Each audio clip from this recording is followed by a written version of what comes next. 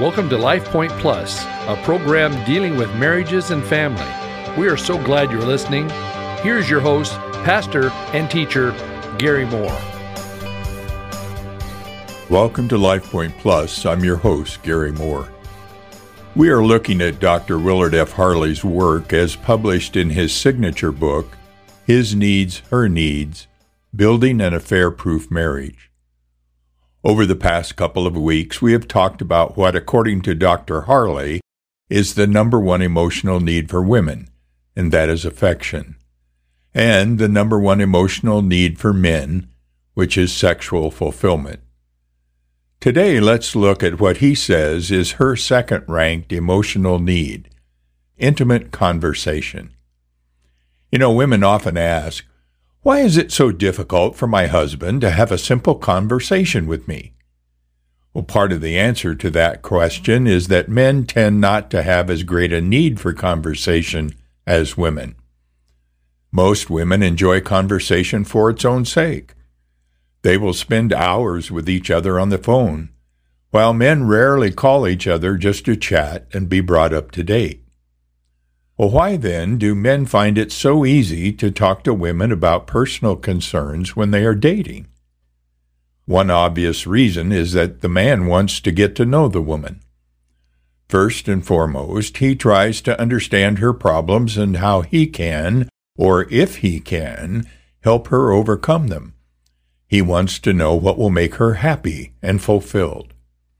Her personal history is important to him. He asks questions about her family, her childhood, her greatest achievements and disappointments, and her past romantic relationships. He also wants to learn how to be attractive to her. Because he understands that she likes to be called, he promptly and regularly telephones whenever they cannot be together. This shows her how much he cares about her and thinks of her. But after marriage, he seems to feel that he's learned enough about her and he's proven his case by marrying her. Since his need for conversation is usually much less than hers, he doesn't see any purpose in continuing to have the long conversations they enjoyed while dating. He fails to understand that it was their intimate conversations that triggered her feelings of love for him. By removing intimate conversation from their daily lives, he removes one of the most important sources of love units into her love bank. And according to Dr. Harley, he risks losing her love for him. A woman wants to be with a man who cares deeply about her and for her. When she perceives this kind of caring, she feels close to him, which is an essential ingredient in her willingness to make love with him. Since intimate conversations are one of the most important ways that a man communicates that care to a woman, intimate conversation and affection are inseparably entwined. According to Dr. Harley, just as affection should be a daily part of married life, intimate conversation should also continue on a daily basis. But how much time should be spent each day in intimate conversation? More to the point, most men want to know the minimum amount of time his wife needs. They want to know, what's the formula?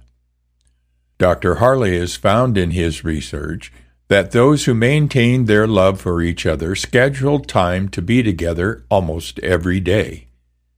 While their daily time together varied, the time they spent each week was almost about 15 hours. During that time, they had each other's undivided attention, and they used most of it to engage in intimate conversation. Based on his findings, Dr. Harley tells couples that if they want to maintain their love for each other, they should learn to do what those couples in love are doing. Set aside at least 15 hours a week for undivided attention, where one of the primary purposes is to engage in intimate conversation. Now, guys, if that sounds outrageous and unrealistic, think about how much time you spent giving your wife undivided attention when you were courting. Any bachelor who fails to devote something close to 15 hours a week to his girlfriend faces the strong likelihood of losing her. Well, what happens on a typical date during courtship? A couple finds an activity that provides an excuse to get together. Usually they share a recreational activity, like playing tennis or going to a movie or out to dinner. But most of the time, the activity is incidental. They really get together just to be with each other, and much of their time is spent showing each other affection and having enjoyable conversation. Some couples keep having dates throughout their marriage. They continue to give each other the same undivided attention that they gave each other before marriage. They feel, especially after children arrive, that there are more important things to do with their time. According to Dr. Harley, these couples risk losing their feeling of love for each other. Without much time with their husband, women tend to lose the sense of intimacy they need so much, and their love bank is drained of funds. That loss greatly impacts their ability to enjoy sexual intimacy with their husband. There are many reasons why effective conversation in marriage is absolutely essential to success. Dr. Harley lists 3 that he believes are especially important. First, conversation is an integral part of how all of the other important emotional needs are met. There isn't a single emotional need that can be met without requiring conversation in one way or another. A second reason conversation is important in marriage is that it's necessary for everyday problem solving and conflict resolution.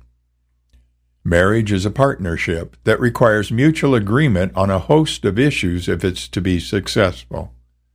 Conflicts over friends and relatives, financial planning, time management, child discipline, and many other common problems can be resolved only if couples are skilled in talking to each other. The more enjoyable and safe the conversation is, the more likely they will find mutually agreeable solutions. Most men understand these first 2 reasons for conversation, and they're usually willing to talk to their wife to try to address other emotional needs and resolve conflicts, particularly when the issue involves their need for sexual fulfillment. But the third reason that conversation is important in marriage isn't understood as well by most men. It's one we can't relate to. Conversation itself is important because it meets a basic emotional need for most women. In other words, most women enjoy talking. According to Dr. Harley, not just any conversation makes enough love bank deposits to breach the romantic love threshold. It must be intimate conversation. He goes on to say that a woman is very likely to fall in love with a man who is an expert at talking to her about her personal feelings, past experiences, present activities, and plans for the future. When she has an opportunity to express her concerns and consider her options, she can't resist him. That being said, Dr. Harley says that the first emotional need met in most affairs is intimate conversation. So you want to affair-proof your marriage, guys? Make sure you are intentionally having the proper amount of intimate conversation with your wife. Well, what is intimate conversation? Intimate conversation focuses attention on what you're feeling, thinking, and doing. It's personal. Ultimately, every couple experiences disappointment. Emotional needs are not being met appropriately or not at all. Decisions are made that fail to take the other person's feelings and interests into account. Offensive comments slip out. These and other mistakes create problems for the couple that must be solved, or they will lose their love for each other. Spouses have tremendous influence over each other. Here are 2 questions to help keep your intimate communication lines open. Ask each other, "What did I do to make you feel good today?" And, "What did I do to make you feel bad?" If you don't ask these questions, you will assume the answers. And you'll probably be wrong most of the time. Remember, mutual understanding is the key to your marriage.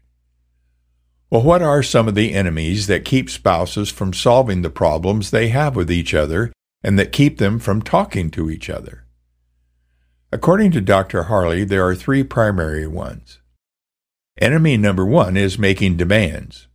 There's nothing wrong with asking for what you want from each other. But when your requests turn into demands, you've turned a corner that leads to love bank withdrawals. Whenever you make a demand, you are telling your spouse you don't really care how he or she feels when fulfilling it. You want what you want, and that's all that matters. Of course, you may have 50 reasons why it's just and proper for your spouse to give you what you want, but the bottom line is that demands give your spouse no right to refuse. They destroy intimate conversation and withdraw love units. But they really do more than that. Demands also make it less likely that you'll get what you want later. Even if you manage to force your spouse to obey your commands this time, you can bet that he or she will be on guard next time and attack fire with fire. Not only are demands enemies of intimate conversation, they are also very foolish ways of trying to get what you may need or may even deserve in your marriage. Well, our time is gone for today. I invite you to join me on Monday mornings at 10 a.m. on my Mutual Understanding Method Facebook page for some live teaching on relationships. If you're not a Facebook user, or if the time is inconvenient, you can go to my website, mutualunderstanding.net, click on the Mom Live tab, and view the recorded teachings. Be safe and have a great weekend. God bless. Thank you for listening today. This program is brought to you by Cloverdale Church of God. If you would like to reach Pastor Gary, please email him at pastorgary@cloverdalechurch.org. To know more about the church, go to our website at www.cloverdalechurch.org. Thanks for listening, and be blessed.